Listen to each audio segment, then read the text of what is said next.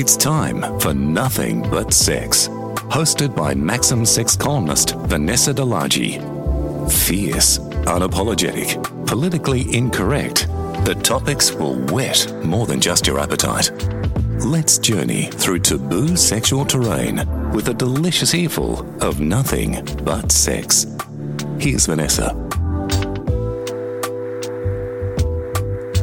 Hi, and thank you for joining me once again.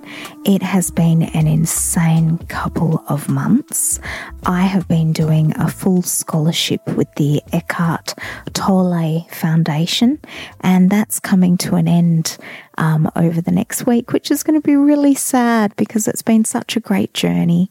And there's been lots of other things happening, but the human struggle of trying to keep one's head above water and trying to fund one's dreams.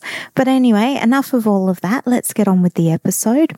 So I am bisexual, and I've referred to it in several of my articles, but it's not something that I go around advertising or something that I really drive. I don't drive at home. So I support same-sex marriage, and I most certainly voted for it to become legal in 2017 in Australia. And I'm also a supporter of the LGBTQI community. I think people should be able to fuck who they want to fuck and marry who they want to marry, and what you do in your private life is none of my business, and what I do in my private life is none of your business. So it works both ways.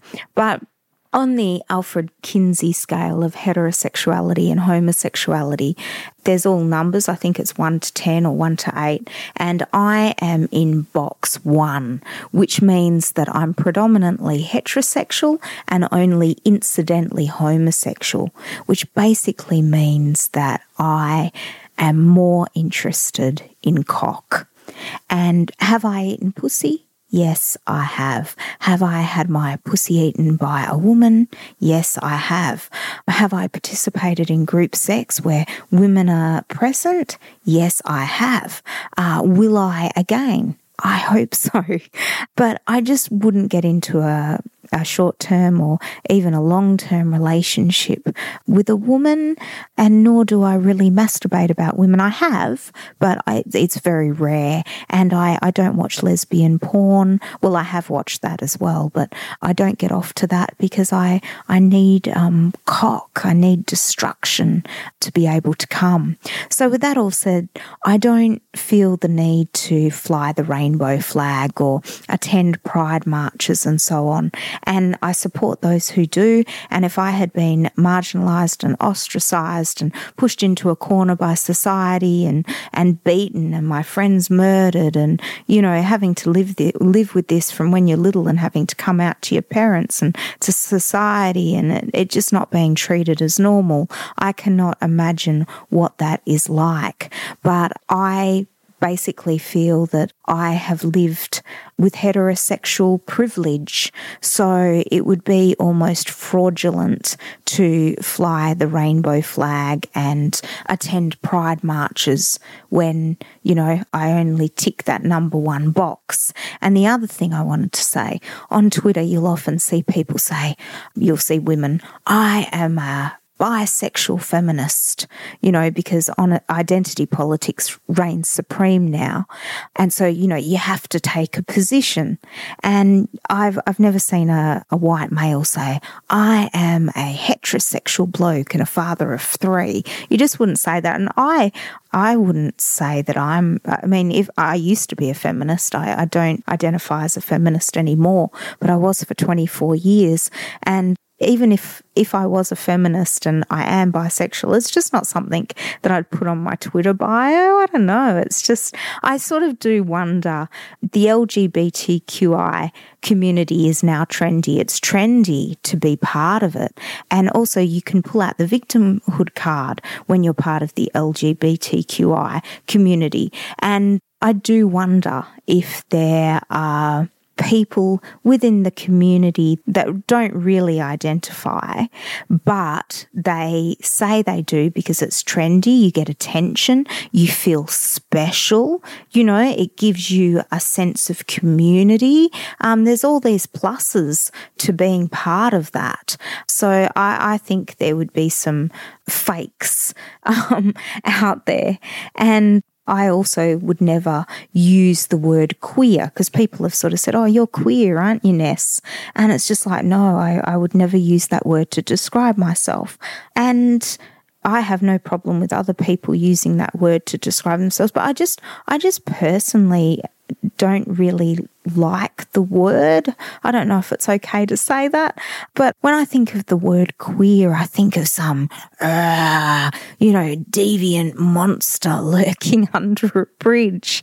And that's just the truth of it. I just don't like the word, and I certainly don't want it being used to describe me because I'm 2% bisexual or something.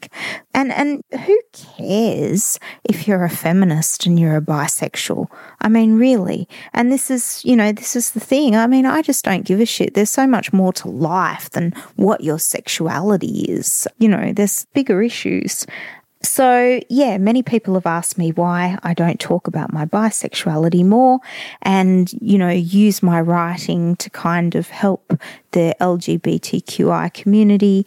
And the reason is because I'm about 97% total heterosexual, and the very small percentage left over being bisexual.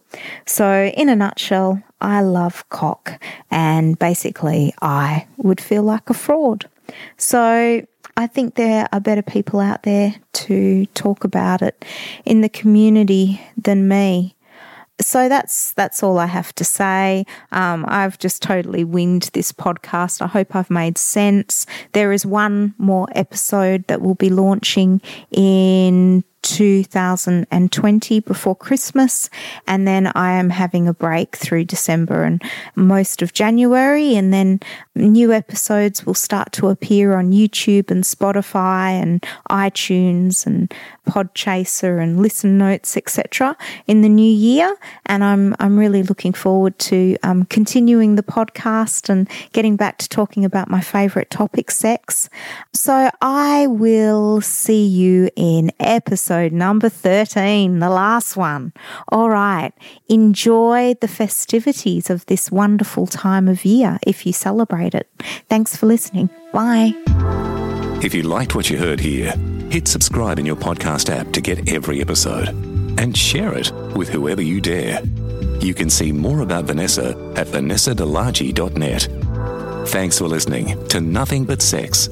Please come again.